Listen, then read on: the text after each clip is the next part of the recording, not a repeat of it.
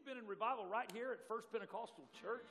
We've been in a student revival, amen, with brother and sister Victor Jackson. What a great time we've had. Friday night, they had a service over at the Southwest campus, and I think we had about 4 or 5 get the Holy Ghost over there.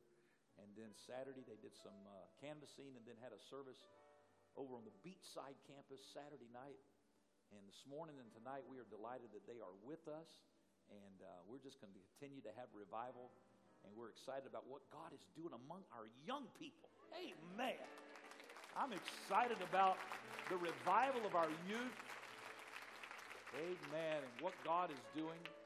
In the midst of the world that you and I live, ladies and gentlemen, there is a generation coming up that is hungry for God. And it is a powerful thing.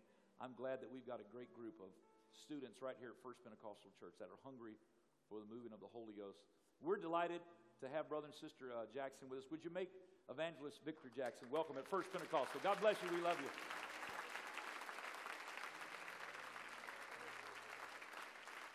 you. Oh, somebody clap their hands unto the Lord one more time. If you're in expectation this morning, why don't you clap your hands unto the Lord? If you thank God for the miracles that have been happening, why don't you clap your hands, all ye people, and somebody shout unto the Lord with the voice of triumph. And come on, if you're expecting for God to work on your behalf this morning, why don't you lift up your voice for another moment? Praise God, praise God. So good to be in the presence of the Lord with each and every one of you. And I give honor to Bishop and Pastor Myers and their leadership and their impact, not only on this local church, but abroad and on my wife and I's life with their kindness that's shown to us all the time. And how many of you are thankful for the leadership that God has placed here in Palm Bay? Amen. Amen. You are blessed, and it is such a privilege to be here. Had the opportunity to get to preach to the young people here on this Friday and Saturday, and God did some great things. Give honor to my beautiful wife, Louisa, and our 3-month-old son. And I've been trying to keep up with them ever since. And I was telling the young people, I said, look, my wife, before we had our son, she said she wanted 4 kids. And so I was just like, that's cute. That's awesome. But I said, well, you'll know after you have the first one how many you want. And I'm telling you, that was like the smoothest pregnancy that you could ever have, the smoothest birth you could ever have. And after she had the baby, she was like, I still want 4. So please, y'all pray my strength in the Lord. And matter of fact, honestly, I blame this all on Pastor Myers. Let me tell you why, because y'all might not remember, but 2 years ago, they put us in a hotel. And when we went in this hotel, there was a little baby carriage in there that he had for us, and we weren't even expecting. And I got up, I said, look, y'all, I don't know what the pastor's trying to say here, but we're trying to hold off, but the fruit of your labor, praise the Lord. Amen. The prophetic word still works around here, hallelujah. But we are blessed because of it, and I'm so thankful for it. If you can open up your Bibles to the Gospel of Matthew chapter 14. Gospel of Matthew chapter 14 and verse 22. Once again, I can't reiterate enough, just how thankful that we are for the family here, the Myers family, and their connection with my bishop and my pastor in Bellevue, Florida. Just long-term friends and long-term connection, and I'm thankful for it.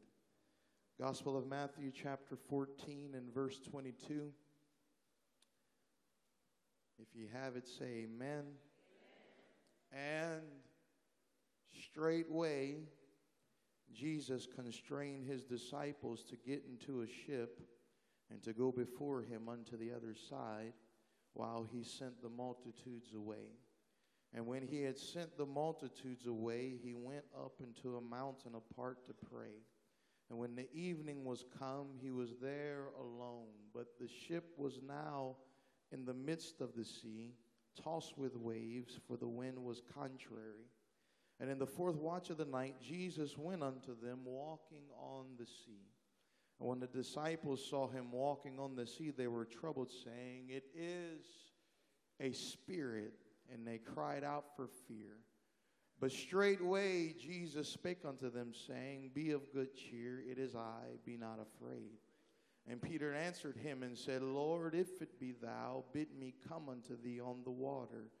And Jesus said, Come. And when Peter was come down out of the ship, he walked on the water to go to Jesus. But when he saw the wind boisterous, he was afraid. And beginning to sink, he cried, saying, Lord, save me.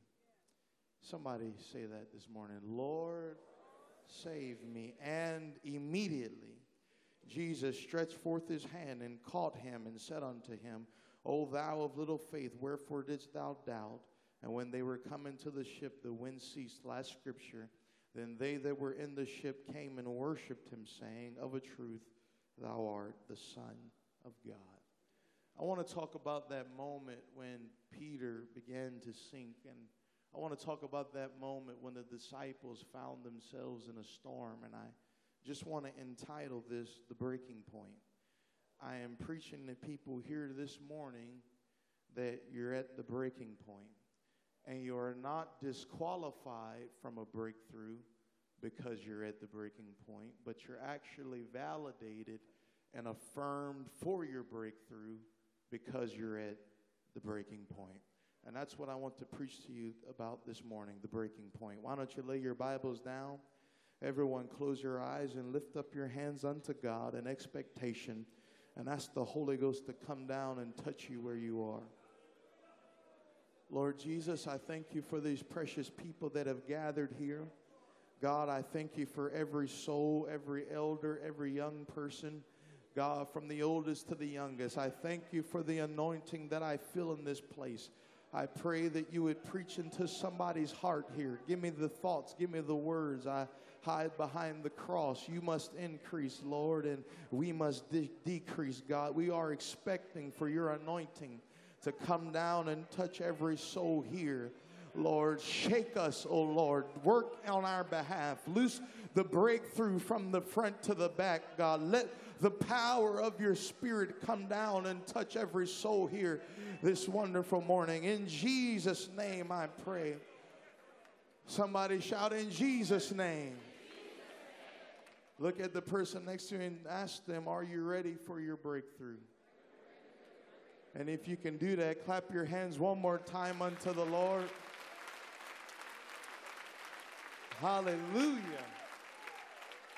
And you may be seated in the presence of the Lord. The breaking point. I am preaching to people this morning that are at the breaking point. I am preaching to somebody under the sound of my voice that's been going through a dark valley worse than you can ever imagine.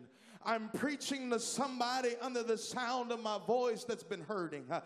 I'm preaching to somebody that's been wondering, is God going to bring me out? Is God going to answer my prayer? Is God going to touch my family? I'm preaching to somebody here under the sound of my voice where it took all the strength in you here this morning to make it through those double doors. It took everything in you to put a smile on your face. And I know you look good. You got the nice jacket. You got the nice clothes, the nice skirt. But I see under that smile that there's a hurt inside of you that's deeper than you can ever fathom. But I've come to preach to you.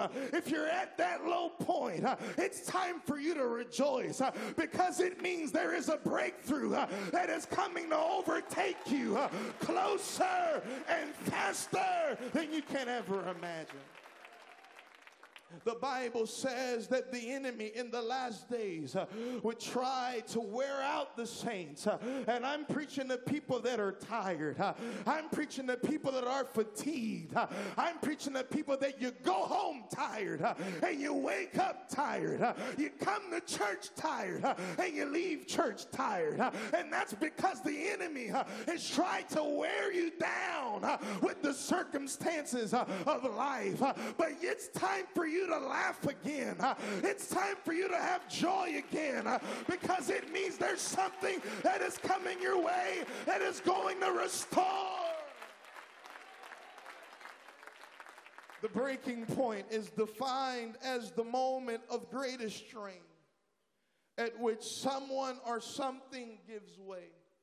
The point at which a person, object, or structure collapses under stress or pressure. I'm preaching to people that have been getting ready to collapse under the stress and the pressure of life. I don't know where the money's coming from, preacher. I don't know if my family's going to get out of this, preacher. I'm worried. I don't know if I have what it takes inside of me to overcome the present storm that I'm facing right now. That's why God told Jeremiah, he said, before I formed you in the belly, I knew you. God understood that Jeremiah would endure some trials. God understood that Jeremiah's message would be rejected.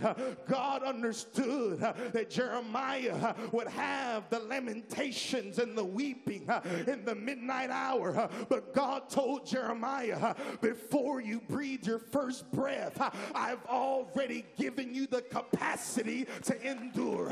I've already equipped you before you ever took your first. I'm preaching to somebody. You already got what it takes before the storm and trial ever even came your way. Oh, I'm helping somebody here.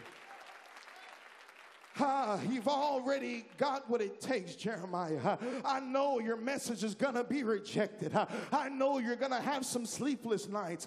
I know you're going to cry like never before. But before I formed you in the womb, I already knew you and I already knew what was coming.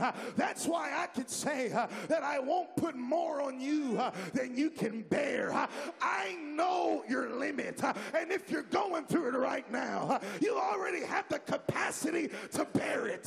And because if you can hold on while you're going through it, you're going to come out on the other side with more power and more anointing and more glory and more blessing than you could ever imagine. Oh, if you believe that, clap your hands unto the Lord.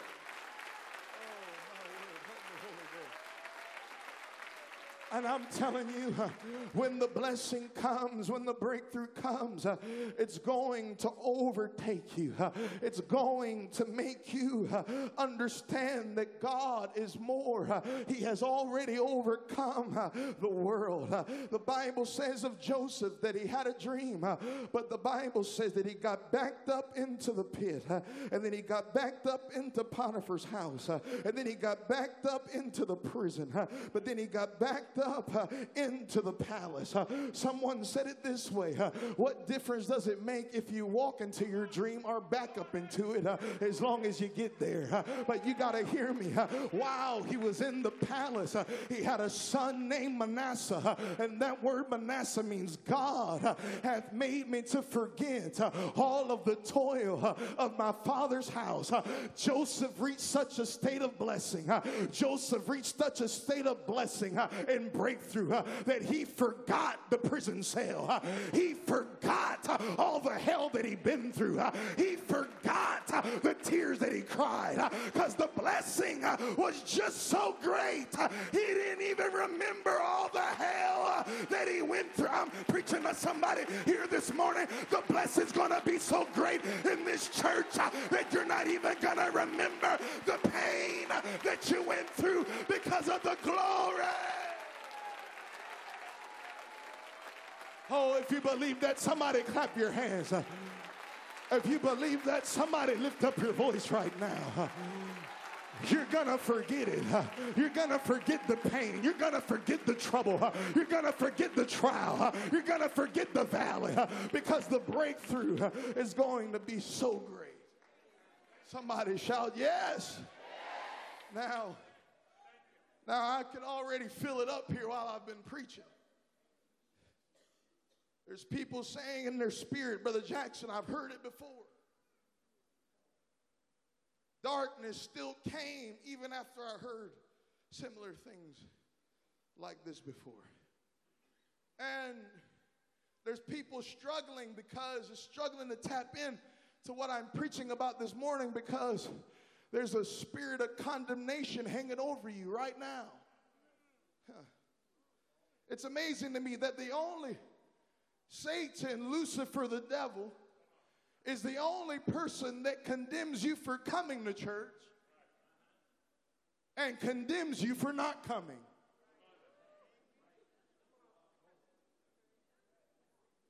He beats you up when you come, and he beats you up when you don't come.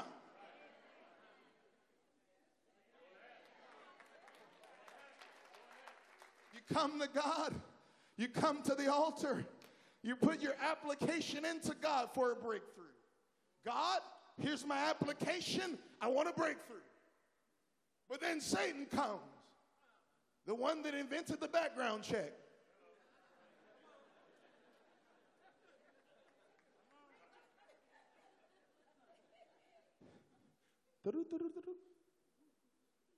Here's what you did yesterday. Here's what you did last week. And don't get me started on what you did 2 years ago.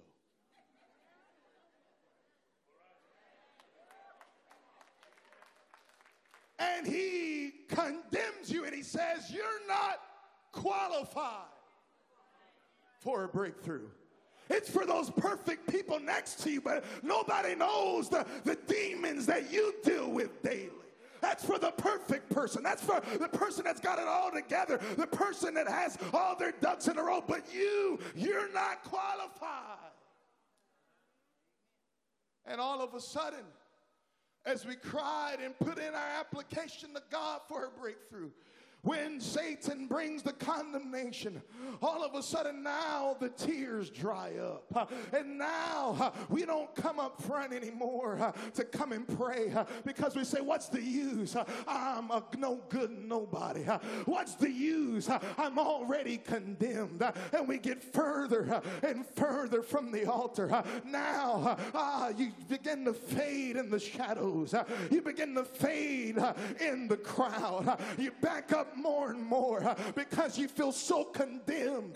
You don't even want to go and pray anymore because it's what's the use? God can't ever do anything in me. God can never touch me.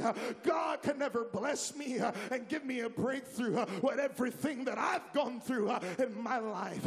And he backs you up so much till finally he backs you up out of the church where you don't even come anymore because you feel so condemned every time you come to church. But you finally go home and you don't come and you think that you've escaped the condemnation. And Satan comes sit right next to you on your couch.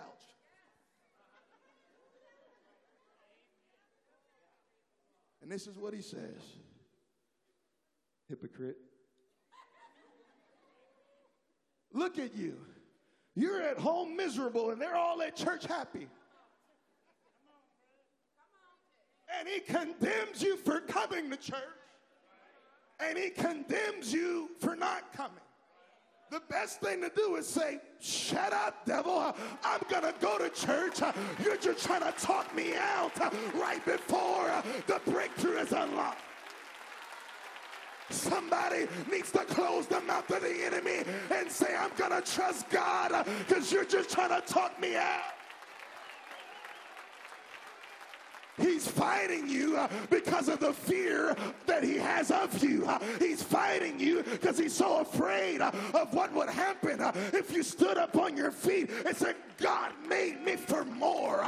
God's called me for something greater. And forget my past, forgetting those things which are behind.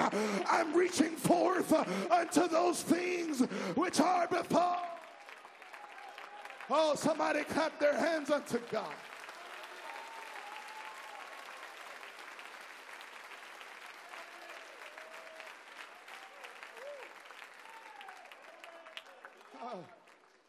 He brings the condemnation to keep you there, tied to your seat. Because he's afraid of what will happen if you get up. He's afraid of what will happen if you come to the altar again. He's afraid of what will happen if you come to the altar feeling the power of the Holy Ghost. He's afraid of what will happen when you finally obey and get baptized and buried in the name of the Lord Jesus Christ. He's so afraid, so he'll try to condemn you with everything he can to keep you from taking the next step. I told somebody a while back that when you're in the world and you're struggling, Satan is afraid of your future. But when you're in the church, Satan is afraid of your past. What do you mean, Brother Jackson? He's afraid of your testimony. He's afraid of what you came out of when you get in church. And he's afraid that you're going to start telling somebody about what God delivered you out of in your past. And if he did it for me, that he'll do it for you. So if you're a saint, don't stop sharing your testimony, because Satan is afraid of it. And if you're in the world, it's time for you to get a glimpse of your future and go down in the name. Lift up your hands and get a touch of the Holy Ghost.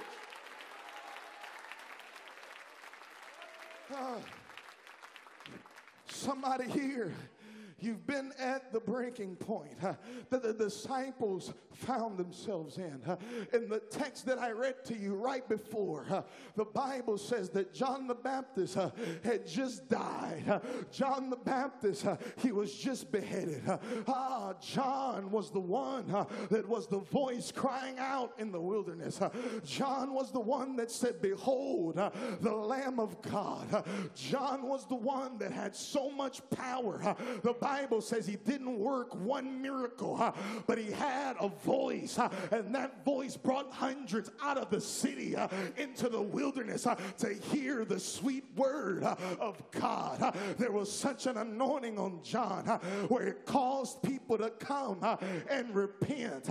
They didn't ask him for a sign. They mused in their hearts whether he was the Messiah or not. They saw the unction upon him. They saw the passion and the conviction that he preached with. And John was so great that disciples, that they came to him. But now he began to condemn Herodias' adultery. He began to condemn now. He's cast into King Herod's prison. And King Herod has his daughter-in-law Salome come and dance before him. And the Bible says that that dance pleased him so much. He said, I'm going to give you up to the half of my kingdom. And she said, I want John the Baptist's head in a charger. And King Herod, he was sorrowful, but he had to do it because his word had already gone forth. Now John, who they had trusted in, who they thought that they would have forever, John, he's gone off the scene in his prime. He's gone, never to return, beheaded. And the disciples, they came to bury him, and they began to struggle on the inside. They're having an emotional breakdown because John's gone, and we thought he'd be here longer. Is Jesus gonna leave us too? The questions came in their mind because someone close to them had died. A relative that they had trusted in now was never to come again. And they're breaking on the inside.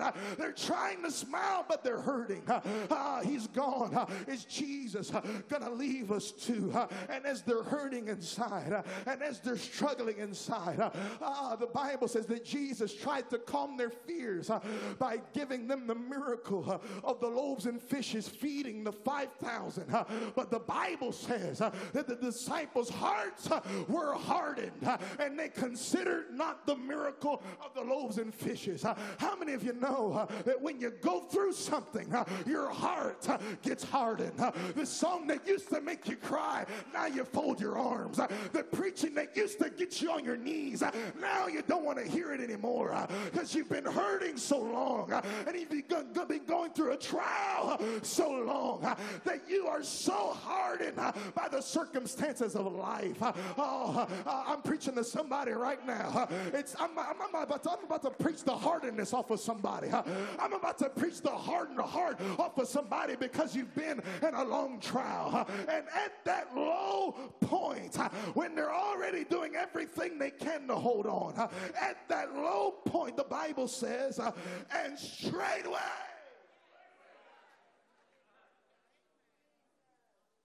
verse 22, and straightway Jesus constrained his disciples to get into a ship and to go before him unto the other side while he sent the multitudes away. At their low point, at their hurting point, when they're trying to process the death of John the Baptist, at that point, the Bible says Jesus straightway constrained them. That word constrain means to strongly compel. It means to necessitate. He said it's necessary for you to get into this ship. Now, why would Jesus constrain his disciples to get into a ship when he knew that a storm was coming? I said he knew there was a storm coming. He knew there was a storm coming. And yet, he constrains them to get there. Why would he do that? Here's why. It was because there was a revelation in the storm that they could not get anywhere else. There was a breakthrough in the storm that they could not get on the seashores of peace, and they could not get it on the mountaintop of success. He said, if you're ever gonna get a revelation of me, it's not gonna be when everything's going good. It's going to be in a storm.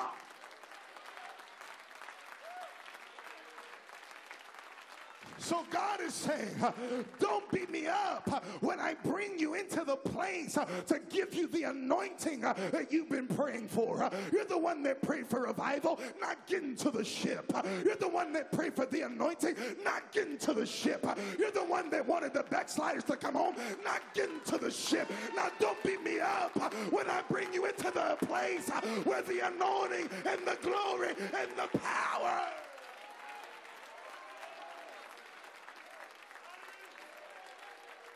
Don't beat me up. You're the one that wanted to go to the next dimension. So don't beat me up when I constrain you into a ship, when I bring you into a storm. See, Satan tries to use your storm against you to make you jump ship. But God uses your storm for you to posture you and catapult you into the next level. And I'm preaching to somebody right now. If you can hold on in the storm, you're going to come out faster than you went.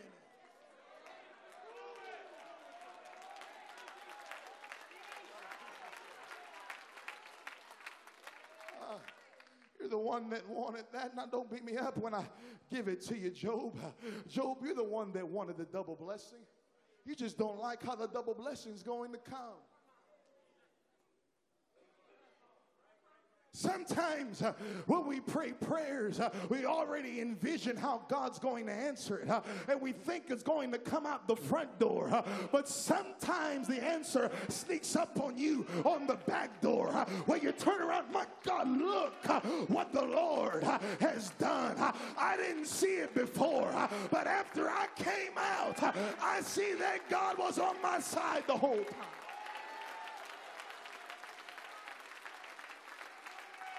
If I'm helping somebody, wave a hand at me if I'm helping you here. Hear me, somebody. I've come to tell you, Job, you're the one that wanted the double blessing. And Job didn't hear the voice of God. After 38 chapters, he'd been through hell on earth, and he lost everything. In 38 chapters, the voice of God is silent. But finally, in the 38th chapter, the Bible says that the Lord answered Job out of a whirlwind. That word whirlwind in the Hebrew, it means a storm. Sometimes God best answers come out of a storm. Sometimes the greatest revelations come out of a storm. Sometimes you will not get a revelation that you never got until you go through what you never gone through. But I promise you, when you get this revelation, you're going to thank God for every storm that came your way.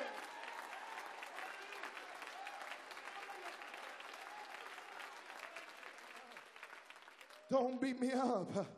The Spirit even drove Jesus into the wilderness. The Bible says when Jesus came on the scene on Mark 1, the Bible says that the voice spake out of heaven and said, "This is my beloved Son, in whom I am well pleased." Next verse. And immediately the Spirit driveth him into the wilderness.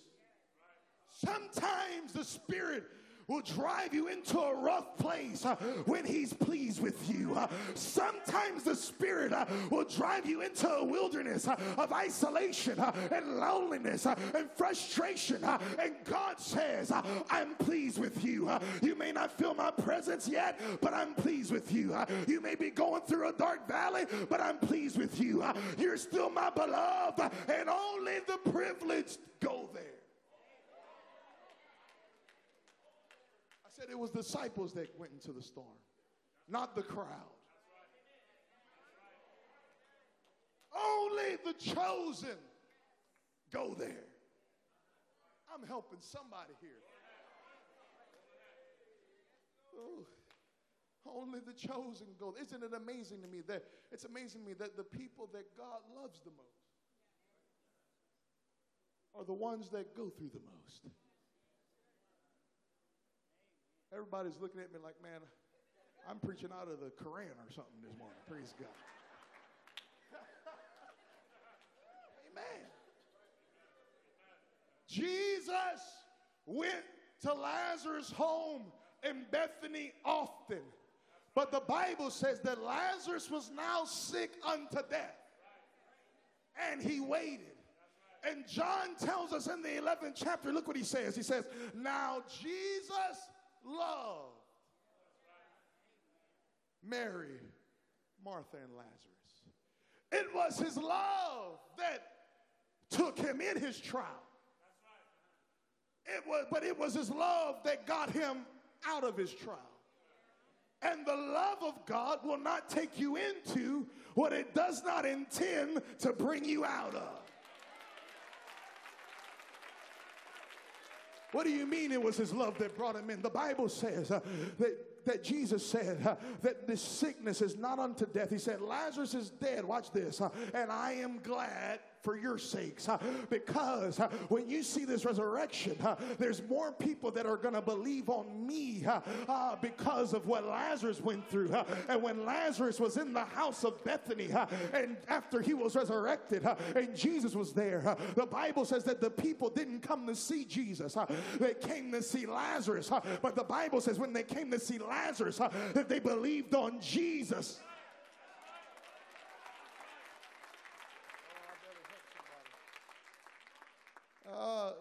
To go before him unto the other side while he sent the multitudes away. And when he had sent the multitudes away, he went up into a mountain apart to pray. And when the evening was come, he was there alone. But the ship was now in the midst of the sea, tossed with waves, for the wind was contrary. Now, this is amazing to me. Brother, come help me out. Come on, you. Yeah, come on. You with the sharp bow tie. Amen. You. Hold on. You should stay right there for a second. Now, folks, this is amazing to me because Jesus constrains them to get on the ship. So you get over here. You're the one that you want the anointing. You feel called. You get on. You get in the ship. You wanted it here. And they get on the ship. And as soon as they get on the ship, Jesus steps off. Good luck.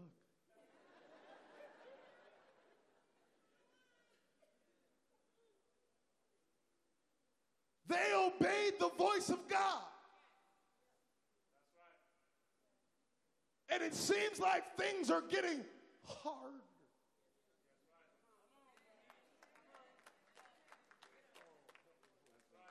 I'm helping somebody here. Things are getting harder. You're trying to do right, but it feels like it's harder. Obey the voice of God. And now they're in a ship. And Jesus is not on there with them. And they obeyed his voice, but they feel more alone than they've ever felt. Now, Peter's on this ship. And the Bible says that he's being tossed to and fro with the waves. And the storm clouds hover over him.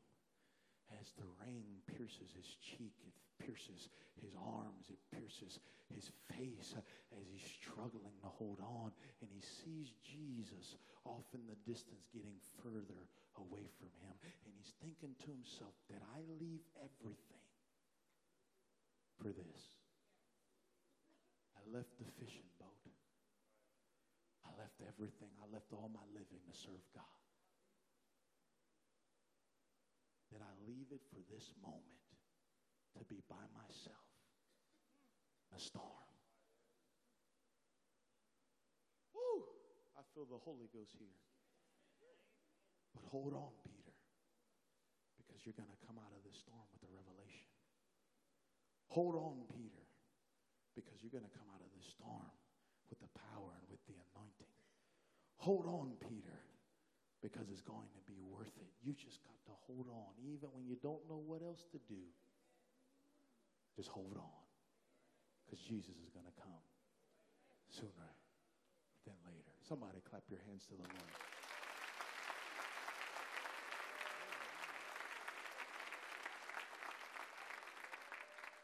Amen. And they're being tossed with waves. They almost go over, but they hold on.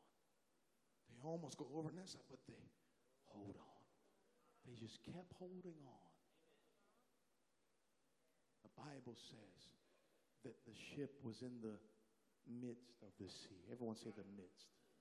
It was in the middle of the sea. The middle of the sea. In other words, what do you mean, Brother Jackson? It means they cannot go back or reach the shore that they came from. And they can't see or reach the shore that they know they're destined to. Woo!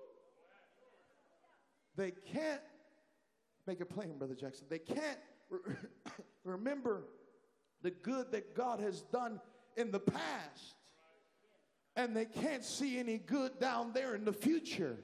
And they're holding on for dear life in a rough present. And the Bible says that the winds were contrary. The winds were coming from in front of. It was contrary to everything they believed God to be. It was contrary to their purpose and their destiny.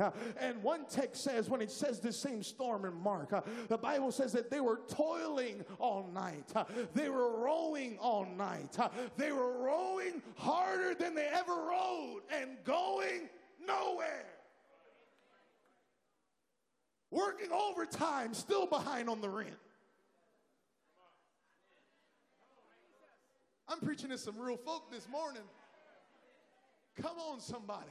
Working overtime, still behind.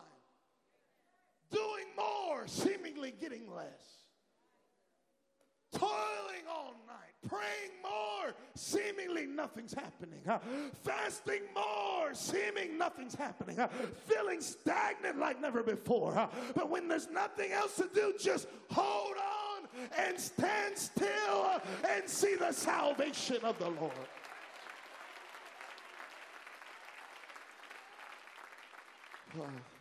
The wind was contrary. Watch this. And in the fourth watch of the night, fourth watch is anywhere from 3 to 6 a.m. in the morning, Jesus went unto them, walking on the sea. And when the disciples saw him walking on the sea, they were troubled, saying, it is a spirit. And they cried out for fear. That word spirit is what the Greeks used to describe the word hallucination. They began to hallucinate in the storm. And when you hallucinate, you just start saying crazy things.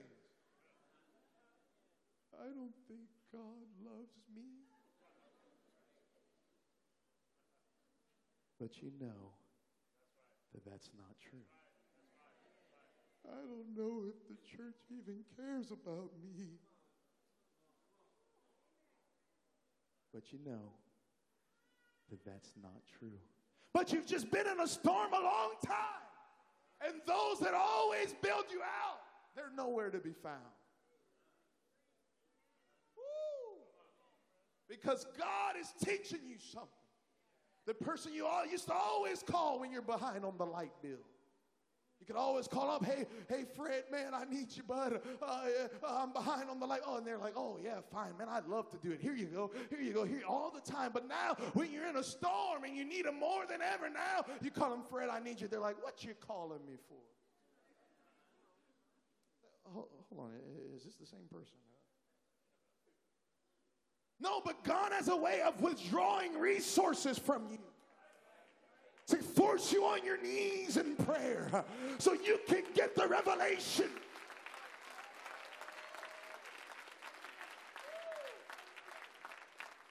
They began to hallucinate and they cried out for fear. I'm preaching to people that have been fearful. And look what the Bible says at the low point. But straightway Jesus spake unto them, saying, be of good cheer. It is I.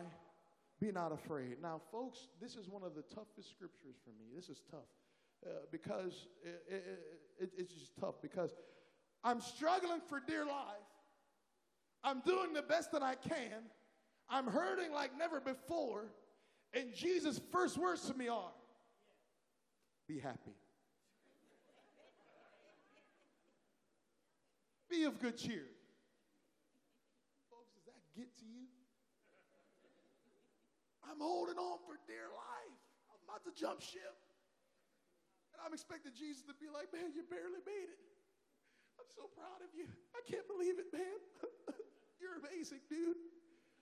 And look what he goes, though. Be happy. Jesus. Anybody know people like that? No matter what you're going through, God's for you.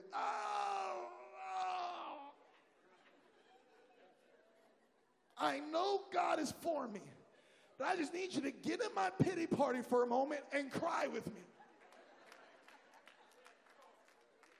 I'm crashing somebody's pity party this morning.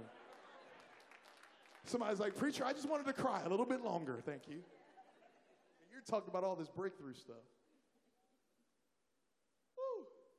Anybody know people like that? No weapon formed against you shall prosper.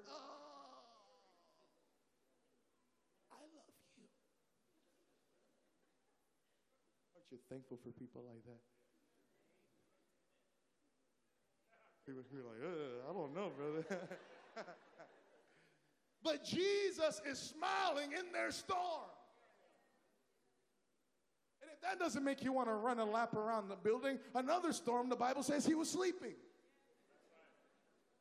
How comforting is it that Jesus is either smiling or sleeping in your storm? But he's smiling because he sees the end result of the storm.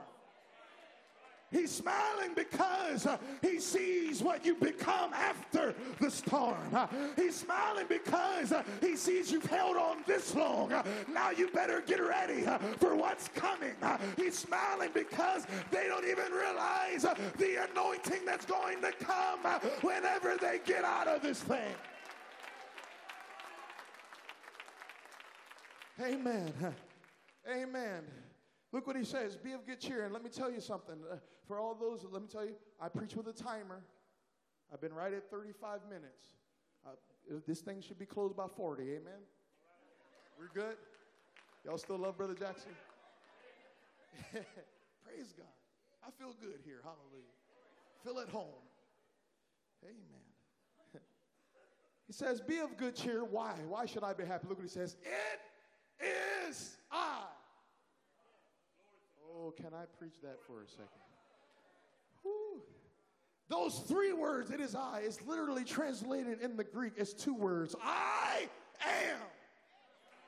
Be happy. Why? Because I am your present help in the time of trouble. I am your refuge in the midst of despair. I am your rock in the middle of the storm. So it's time for you to be happy because I am. Hey, you know what Jesus was saying there, right? He was telling them that I am the one God that gave you the 10 commandments. I am the God that anointed Moses and split the Red Sea. I am the God that helped you cross over the Jordan River. I am the God that gave you the promised land. I am Jehovah in the flesh right now in the middle of your storm. Come on, I am Jehovah Rapha, the Lord your healer, and I'm here in the flesh in your storm. I am Jehovah Nisi, the Lord your victory in the flesh right here in your storm. I am that one single God in the flesh, right smack dab in the middle of your storm. He reveals to them that he is the one God in the flesh in their storm.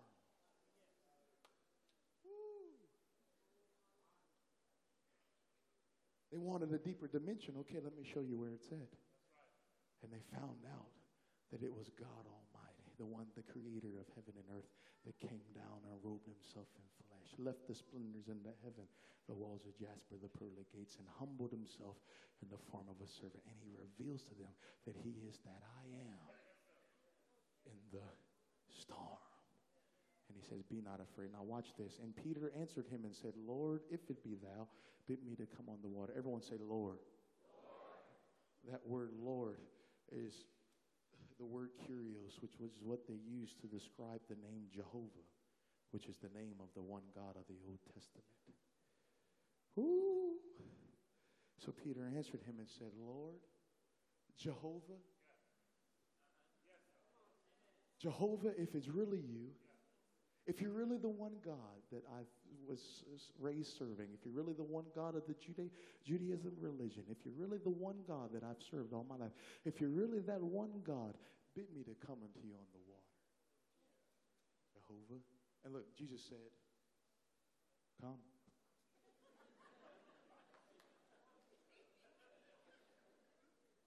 I've got nothing to hide.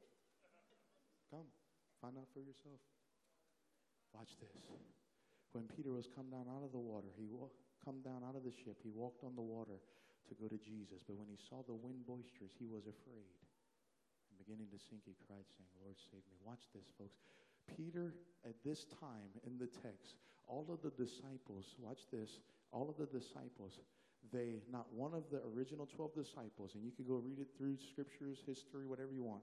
Not one of the original 12 disciples, not one of them were blind. Not one of them were deaf. Not one of them had leprosy.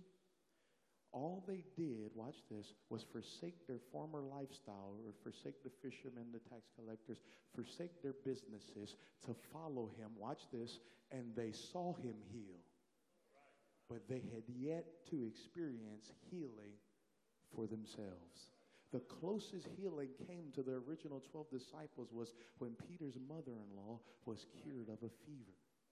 So the disciples had the knowledge of him being a healer, but they had yet to experience healing for themselves. And see, it's one thing to say, I know God's a healer, and I know that's true. You do know he's a healer. But it's another thing when you get sick in your body, because I don't just know he's a healer anymore. He has healed my body, and I've experienced the healing for myself. Watch this. And it's because I went through a storm. So the storm is the bridge from knowledge to experience. The storm is the mediator between knowledge to experience. The storm forces you to put into action what you already know.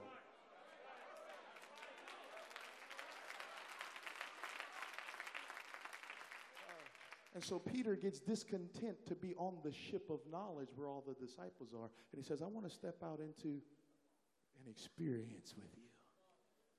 But when he saw the wind boisterous, the powerful winds, he was afraid. Everyone stand with me.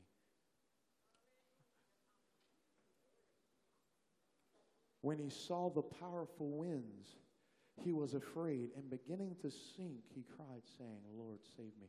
That word sink means he began to drown. The last words that Peter cries before he goes on the water are these: Lord, save me. That word, Lord, again, is translated as Jehovah. Peter's last words before he goes on the water are these: Jehovah, save me. And Jehovah, who has become our salvation, Jesus Christ, which is what his name means, immediately stretched out his hand and caught him. And when Peter came out of that water, his eyes opened wide because he got a revelation of Jesus that nobody ever had before. That's why 2 chapters later he could say, Thou art the Christ, the Son of the living God. But I said all that in my message to say this point here. Sometimes you don't always fly into a breakthrough. Sometimes you sink into it. Peter sank himself into a revelation. He sank himself into a next dimension. See, some of y'all think I gotta be super perfect. I gotta pray 24/7. I've gotta fast 24/7 to get a breakthrough from the Lord. But God is saying, no, the breakthrough is in the low points. It's when you don't know what to do. It's when you don't know where to go. That's how you unlock a greater dimension of who Jesus is.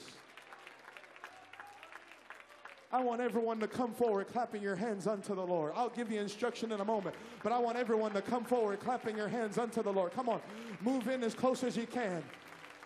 Come on, that's it, everyone. Come up, clapping your hands unto the Lord. I'll give you instruction in a moment. Come on, clap those hands with rejoicing unto God. Come on, just clap those hands. That's it. Don't talk to the person next to you. You just come forward and you clap your hands unto God. Come on, you clap your hands like you know you're about to come out. You clap your hands like you know God's about to loose the breakthrough. You clap your hands like you know that God's on your side. Move in as close as you can and clap those hands unto God. Hallelujah, Jesus. That's it. Clap those hands unto God. That's it. Clap them with expectation. Clap them with love and commitment. Clap them with thanksgiving. Hallelujah. Hallelujah.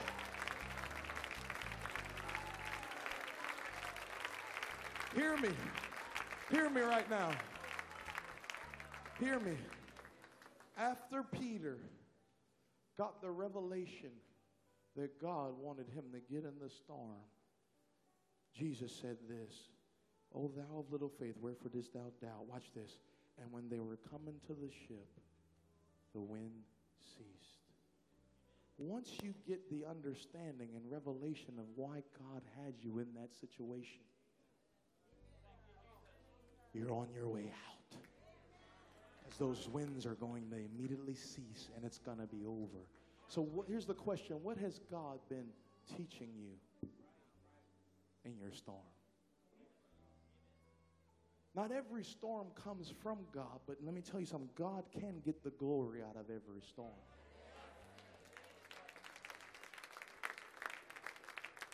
So what has God been teaching you in your storm? Has he been teaching you to be more dependent on him?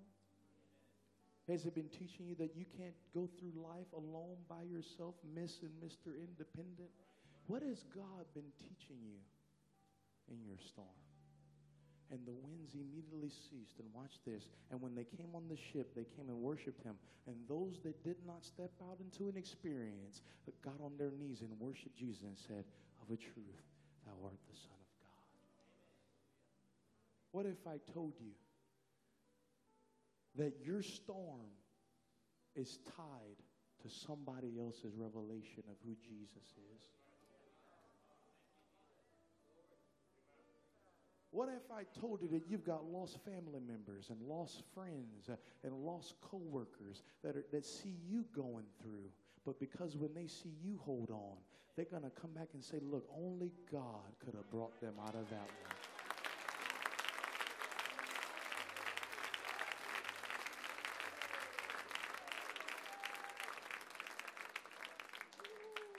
So somebody else that's in the ship that doesn't even have an experience with Jesus, they're relying on you to just keep holding on.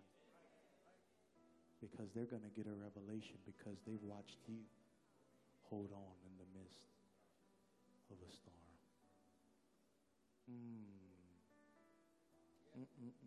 Satan has tried to destroy the Vealeys and Brother Jake Owen with that storm. Tried to make them jump ship, but they held on and trusted God. And God began to turn that situation around. And they would have never got the witness to those doctors and those cardiologists except they held on in the middle.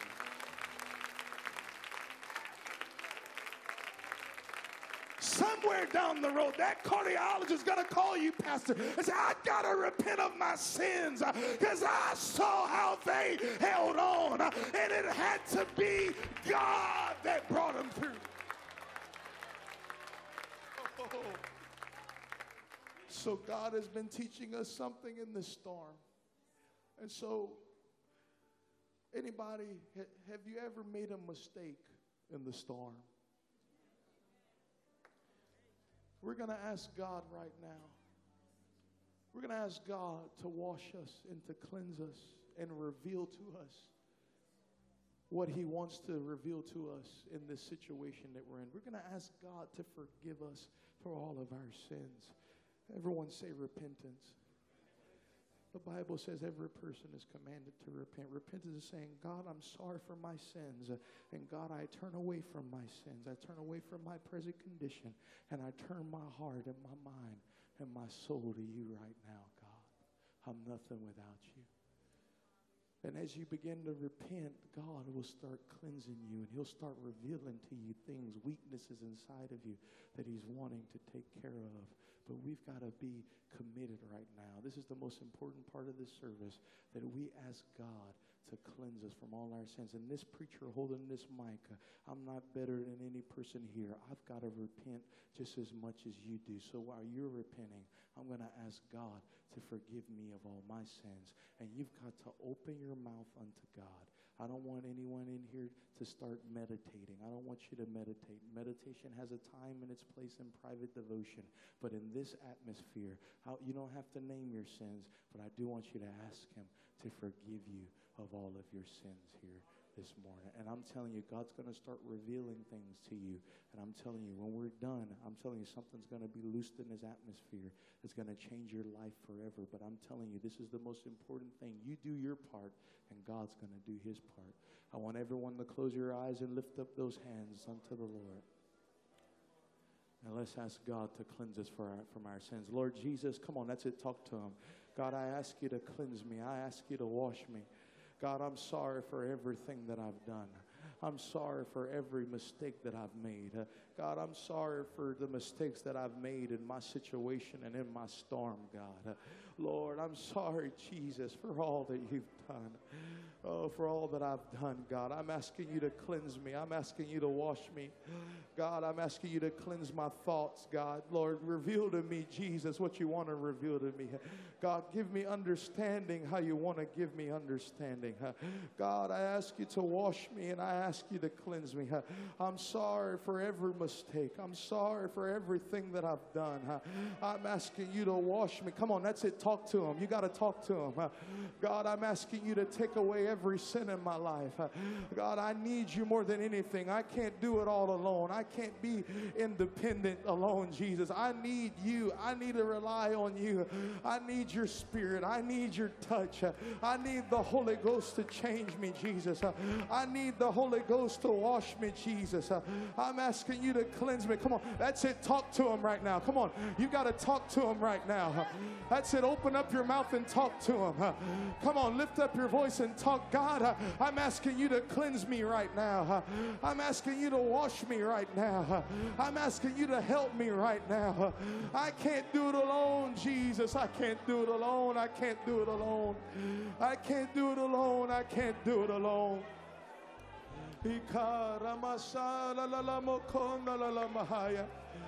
Cleanse me, Jesus. Cleanse me, Jesus. Wash me, Jesus. Wash me, Jesus. Hallelujah, hallelujah, hallelujah. In the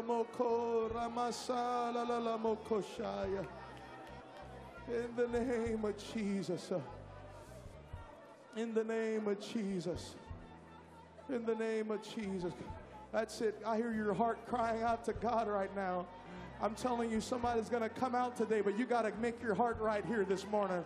You've got to get your heart right here this morning. God, I want you more than anything, Jesus. I need your spirit to help me. I need you to touch me, God. I can't do it without you.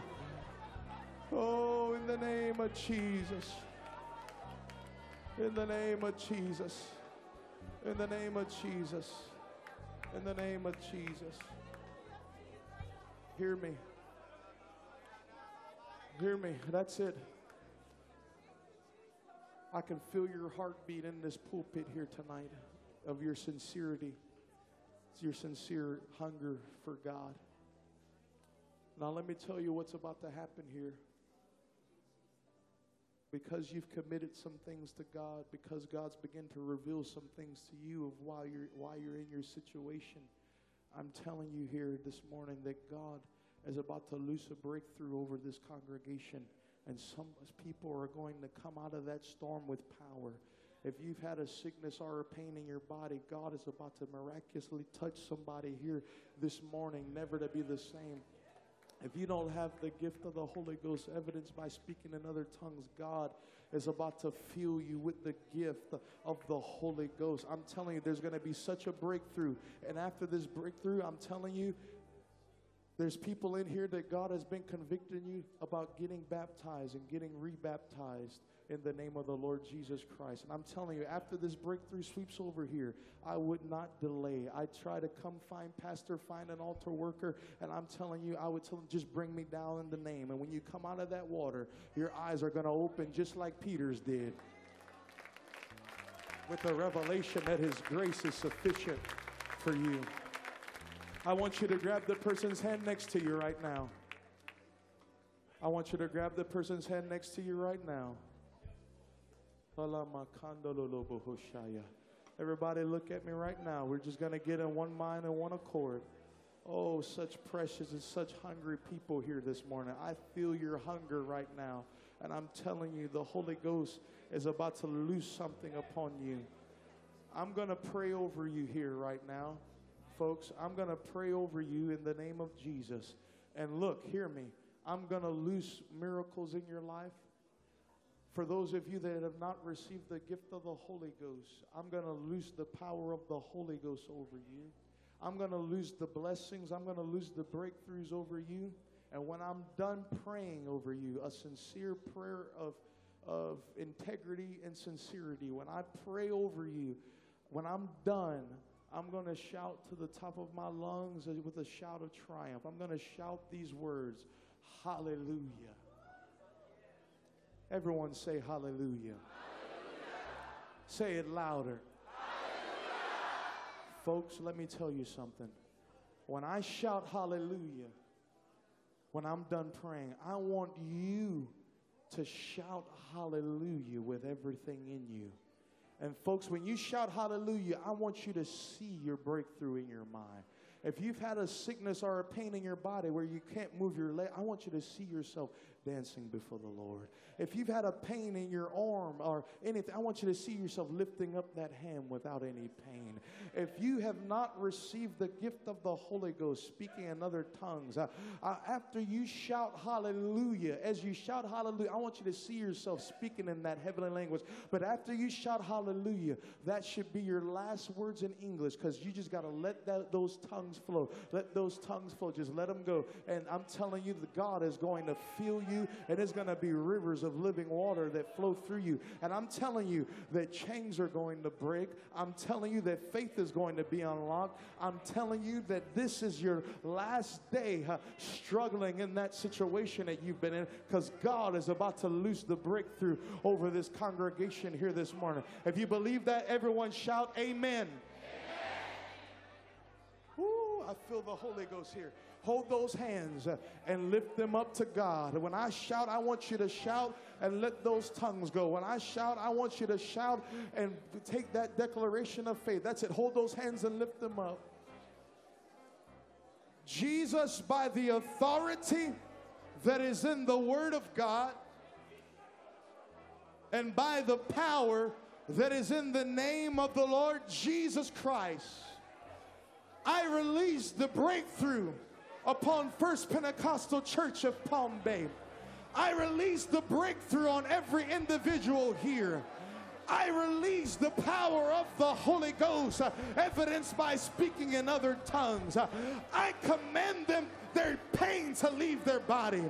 I curse the cancer in their cells. I curse diabetes. I curse the pain in their limbs. In the name of the Lord Jesus Christ of Nazareth. And I loose the gift of faith now in Jesus' name. Hallelujah!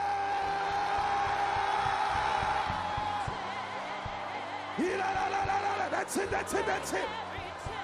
That's it, that's it, that's it. Let those tongues go. That's it, that's it. Let those tongues go. Don't stop.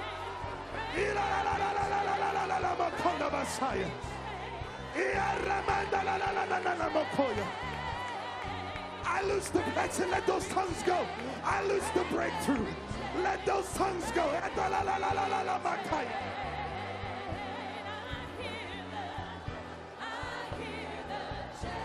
That's it, that's it, that's it. That's it, that's it, that's it. Don't stop. Chains are fun. Let your tongue go, sister. No more English, just tongues. Let those tongues go.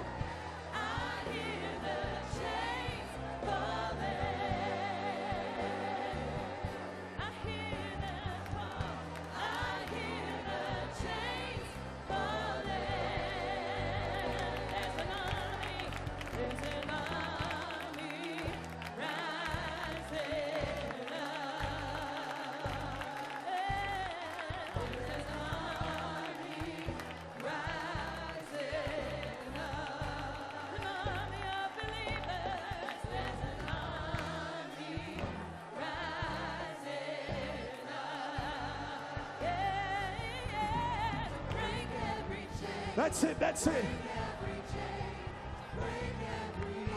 That's it. I want you to lose the breakthrough in the person next to you. Altar workers, begin to go start laying your hands on people and lose the breakthrough in them. God is filling people with the Holy Ghost right now.